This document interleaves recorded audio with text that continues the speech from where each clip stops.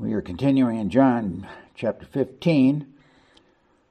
There are three divisions of this chapter, and it actually runs into chapter 16, verse 4.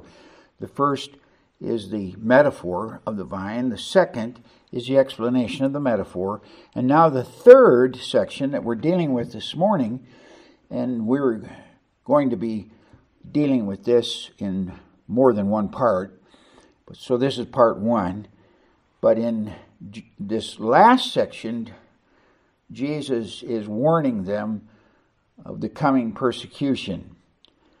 As we read in the text this morning, John 15:17 forms a transition from the second to the third part of the divine discussion. These things I command you so that you will love one another.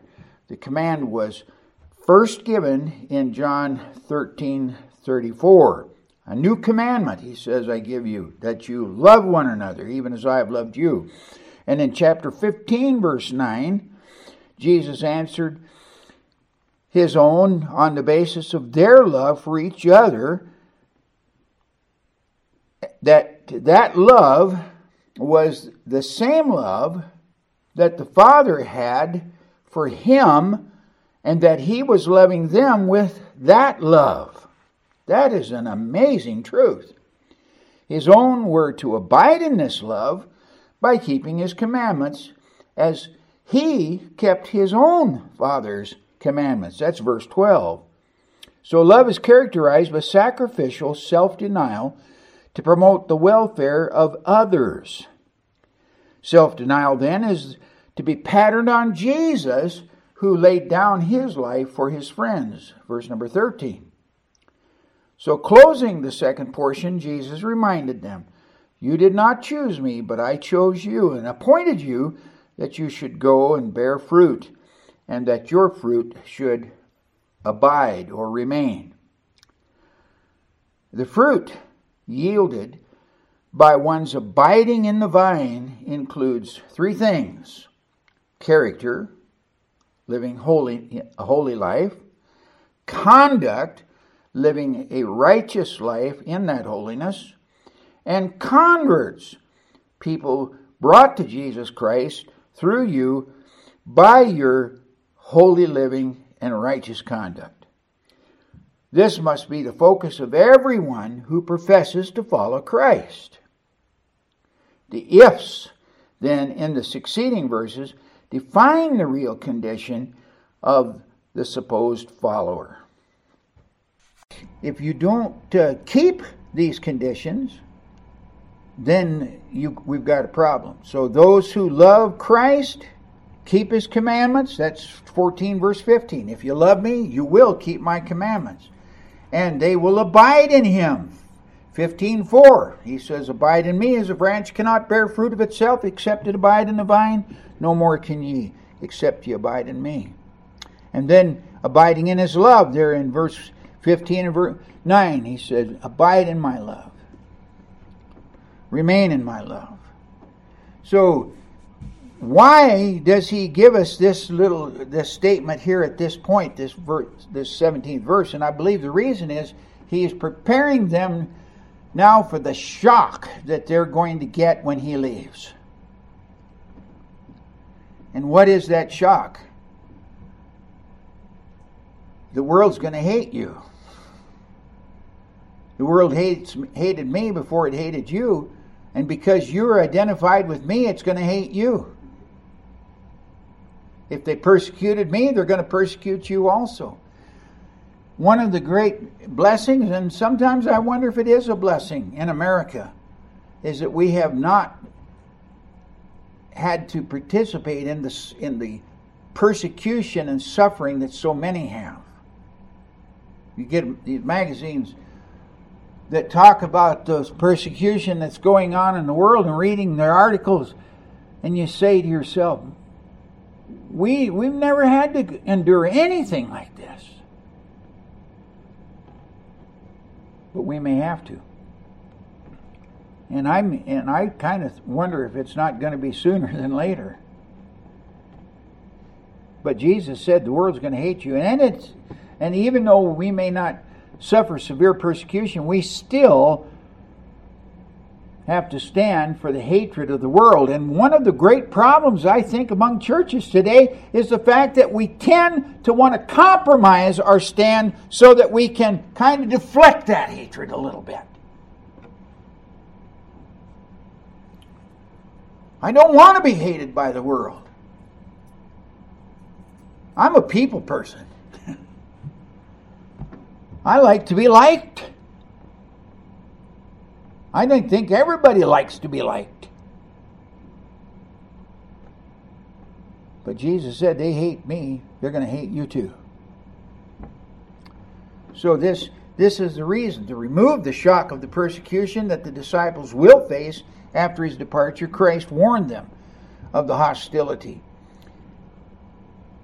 and that they would face due to their relationship to him. And the reason for the persecution centers on God's giving a people to Jesus. See, what we're faced with here is what I refer to as two-kingdom theology. Very strong in this matter. What is two-kingdom theology? God has come into the world to establish a new kingdom. Jesus is the King of kings and Lord of lords. God is the King of the whole earth. Now, the world doesn't recognize that. In fact, I just heard a fellow talk about the fact that we're going to replace that God of the Bible, that God of the Bible, we're going to replace him as people. That's what they want. I don't want some God telling me what to do. I'm my own God. I'm going to decide for myself what I want to do. But really, Satan's plan isn't that you will have the opportunity to be your own God. There's an elite group that want to be God over you.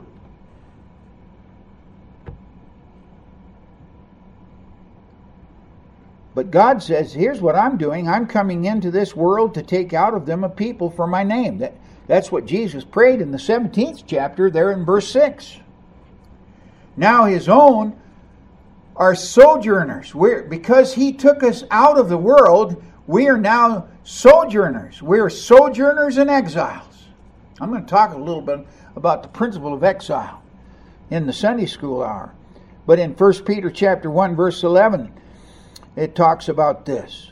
We're sojourners and exiles, and because we're to live before the world in a way that will reflect Christ. We're in the world, but no longer of the world. And so then, considering this, he says, "These things I command you, so that you will love one another." We're kind of foreigners right here, so we got to get together. Isn't that usually how it works there? When people come into this country from another country, they kind of come to a city there, they kind of tend to congregate in areas according to their previous country.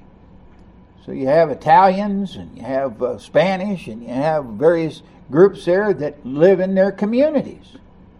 That's the same principle that's applying here. That's what a church is. We are a community of foreigners.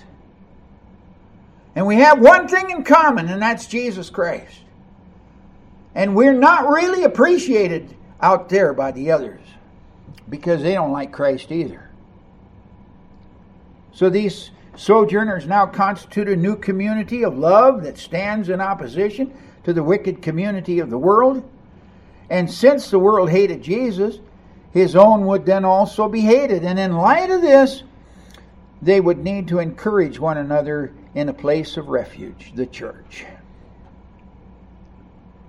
As the apostle exhorted the persecuted Hebrew Christians who were saying, well, this is really hard. I think we may go back to the old community.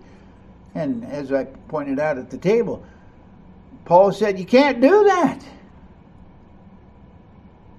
That old community's done.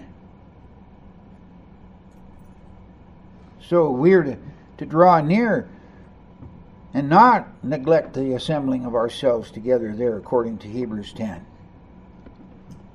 The hostility of the world began when the Father sent the Son into the world to redeem a people for His name. And coming into the world, Jesus called those He would redeem out of the world, but He would also leave them in the world.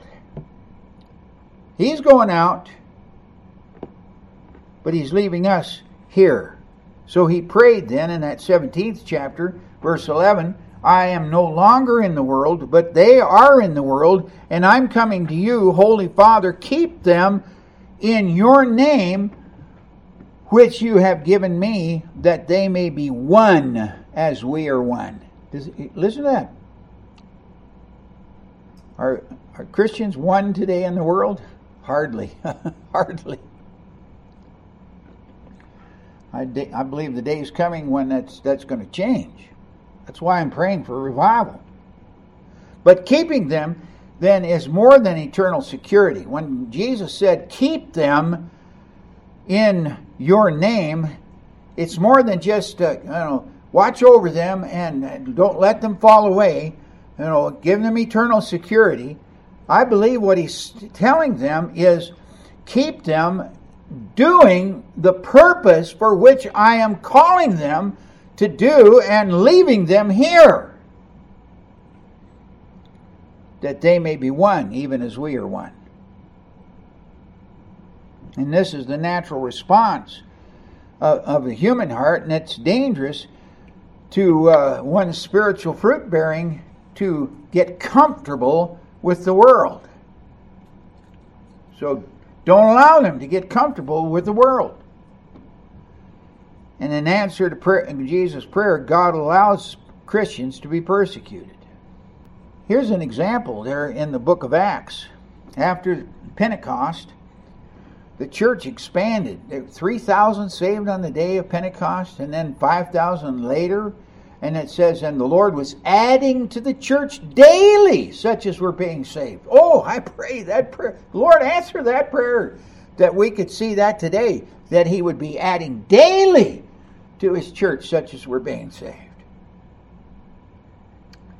And what one of the other things that we read there is that they had favor with all the people. I mean, Christianity was the big thing in Jerusalem. I'm sure that the rulers and the priests and so forth in the temple were not happy about it, but the people were. They said, wow, this is great. And probably because the Christians were taking care of each other and taking care of the poor and helping those that were having needs that the others should have been doing. So they were having favor with all the people. But what happened? As a consequence, they were failing to obey Jesus' directive in the very first chapter, the 8th verse, when He said, you will receive the Holy Spirit, and after that you're going to be my witnesses, both in Jerusalem and Judea and Samaria and unto the utter parts of the earth. But they're happy just to stay in Jerusalem. So God said, I got to stir the pot. So what happens? They arrest Stephen. Stephen stands before them and delivers a powerful message that really brought the ire of the leadership of Jerusalem. And they stoned him to death. The first Christian martyr. And part of that company that put him to death was a fellow by the name of Saul, an aspiring young man that was looking to be elevated to the Sanhedrin. He got real zealous real quick, and the scripture says Saul ravaged the church. Entering house to house, he dragged off men and women and committed them to prison. That's chapter 8, verse 3, right after the stoning of Stephen. What happens next? Many fled Jerusalem and scattered over the land. And so we read there in verse 4 of chapter 8, now those who were scattered went about preaching the word. Now they're following Jesus' directive in 1:8. to take the Word of God to the ends of the earth. And the whole rest of the book of Acts documents this expansion of the gospel to the known world of the time. God even then converted the persecutor as he is going up there to Damascus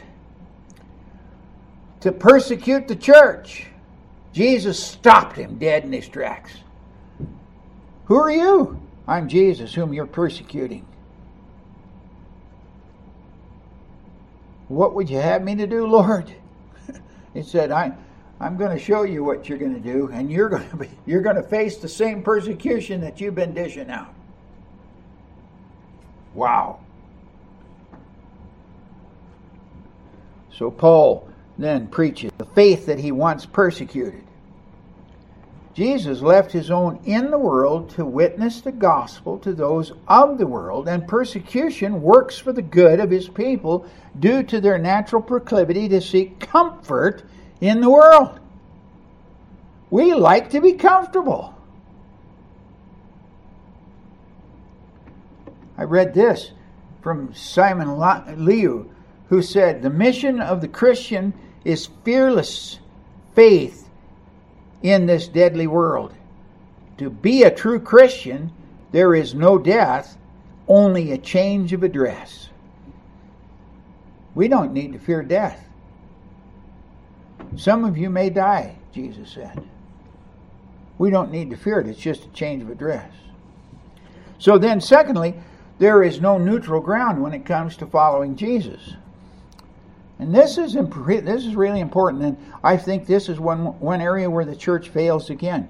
We preach the gospel, we make it so simple and pablum-like, and it is simple, but we fail to warn them that when Jesus says he will save you, he means you become his exclusive property. We're called servants, which in my opinion is also kind of a compromise because it's the Greek word doulos, which means slaves. I'm a slave of Jesus Christ. And Jesus wants me exclusively for him. And why? Because not following Jesus is to side with the lost and hateful world. So we read there in James 4:4. Do you not know that friendship with the world is enmity with God? Therefore, whoever wishes to be a friend of the world, it makes himself the enemy of God. Are you God's enemy because of your friendship of the world? So following Jesus is very costly. One must die to self and surrender everything to the will of God. Only he who does the will of God abides forever. This means that he must give up all that he previously cherished. He may even have to die physically for Jesus.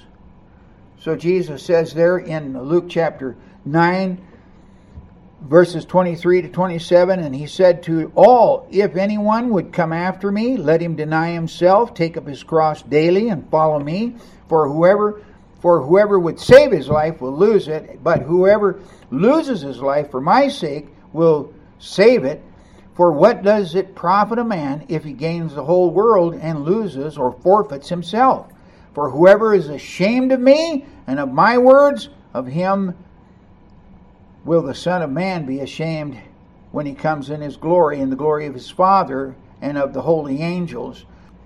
Then in Luke 14, verses 23 to 20 or 25 to 27, if anyone comes to me and does not hate his own father and mother and wife and children, brothers and sisters, yes, even his own life, he cannot be my disciple. Now, hate here doesn't mean in the hateful, negative sense that we are accustomed to understanding hate. What Jesus means here is if you don't put them in second place, if they come before me, you've got a problem. Whoever then does not bear his own cross and come after me cannot be my disciple. And then verse 33, any one of you who does not renounce all that he has cannot be my disciple. And oh, how we are so accustomed to promoting all that we have. Thus we must preach the gospel, and we must warn the prospective disciple of the cost. Such warnings then will discourage false professions. This is how Jesus worked, and this is how we're to work. So that brings me to this: what is the world? And the term world has various uses in the New Testament, but basically here's what it is. Number one, world in Scripture refers to the physical realm, the created order, as distinguished from the unseen spiritual realm. Earth and world, the term earth and the term world are often used synonymously. For example, in Psalm 24, verses 1 and 2, we said, the earth is the Lord's and the fullness thereof, the world and those who dwell in it. That's verse 1, actually. The Hebrew term here for world specifically refers to inhabited region of the earth. The inhabited region of the earth. That's why God said to Adam, be fruitful and multiply and fill the earth. And then to Noah after the flood, be fruitful and multiply and fill the earth. The Greek word for world is the word cosmos. And we get our English word cosmetics. What are cosmetics? That's what people put on their faces, to beautify them. Use cosmetics. But what is cosmos? It describes an apt and harmonious arrangement. That's what cosmetics do. See, an apt and harmonious arrangement of the face. Some overdo it, some underdo it. Some could use a little, and some could use a little less. But cosmetics, an apt and harmonious arrangement or constitution or order or government of the inhabitants of the earth. The ungodly multitude that is alienated from God and hostile to Christ and His cause. What happened after the flood? When God told them, be fruitful and multiply and fill the earth, they stuck together and started building a tower in rebellion to God. So God confused their languages and scattered them. That's the kind of thing that we're faced with in the world today. People hate God. So we have this fellow that's going around there telling people the God of the Bible is dead. And what we need to do now is bury his body. And what he's talking about is the church. The God of the Bible is dead. We're God. And our technology now is going to make us gods. So we can control you. Every thought you think, Google is getting there. I mean, you could talk about something and all of a sudden you're seeing advertisements on your phone for the thing that you just talked about. Google's listening. They're watching you. And they want you to conform to them, not God. That's the world. The Greek word, cosmos, an orderly and harmonious arrangement of men alienated from God, hostile to God, haters of Christ, and haters of His cause. The Greek word for earth is gay, and it refers primarily to the land, to soil, to ground, to countryside. It also refers to districts and countries, for example, the land of Israel. But we read there in Romans chapter 10, verse 18, But I ask, have they not heard? Indeed they have, for their voice has gone to all the earth, and their words to the ends of the world.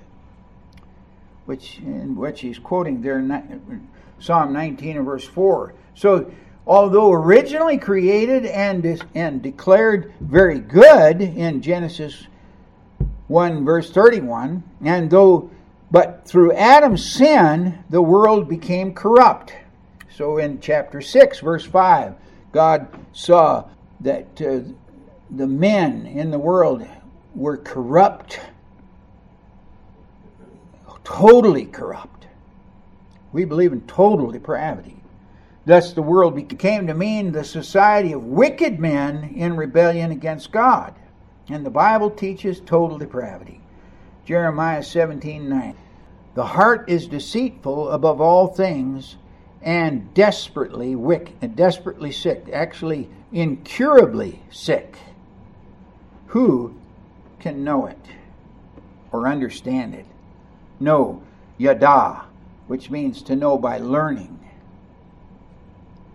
The heart is deceitful above all things. That's your heart. And it's incurable. And it can't be figured out by human terms. I think what Jeremiah was doing here was deliberately using a covert reference to Jacob. The Old Testament refers to Jacob again and again and again to describe this character that God saved and made and changed his name to Israel, prince with God. Or actually, Israel means one who has prevailed with God. Jacob, to describe the human condition. And why? Because of the root word that's translated here, deceitful, means to supplant. The heart is a supplanter. Literally a heel grabber. The heart is a heel grabber. Just like Jacob. So we read there in Hosea chapter 12 verse 3, in the womb he took his brother by the heel, and in his manhood he strove with God. That's Jacob. Jacob means supplanter, heel grabber. He grabbed Esau's heel. Why? Because he wanted to be the firstborn. Even in the womb. He grabbed his brother's heel to pull him back so that he could be born first. I think that's the emphasis of it. And then afterward, he stole the blessing from his dad. But then when God was dealing with him, the brook Jabbok in Peniel there, he learned that his brother Esau was coming to kill him and had an army. So what did he do? He strove with an angel. You know what he was trying to do? He was trying to get a blessing from God in his own effort. So he wrestled there with God at Peniel. He sought to obtain these two privileges in his own effort, by his own strength. And doesn't that describe the human condition? We want to be first. We want to be the top dog. And we want God to bless me. God, you will bless me.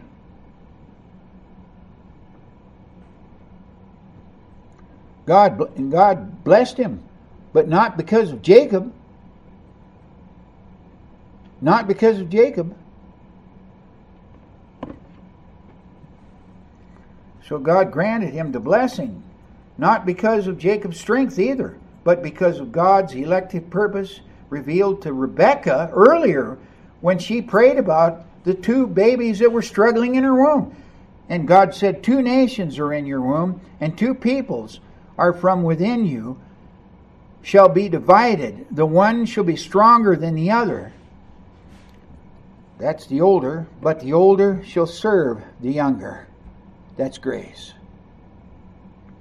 Jeremiah 17:5, that came just before verse 9, uses language familiar to the Jews of his day to remind them that they supplanted Yahweh. Here's your problem, Jeremiah says to the nation of Israel. You supplanted Yahweh. Just like Jacob supplanted his brother, you're supplanting God. You want to trust in man. And then you want to deceive God into thinking that you are trusting Him and not man. But the truth of the matter is, you're not trusting God, you're trusting man. So cursed is the man who trusts in man and makes his flesh his strength, whose heart turns away from the Lord. This is what defines the world, and this is what defines Jacob. But God saved Jacob by grace. Thus, then God determined to restore the earth by saving the world. See, here's why they hate Jesus. God says, I'm here to fix it.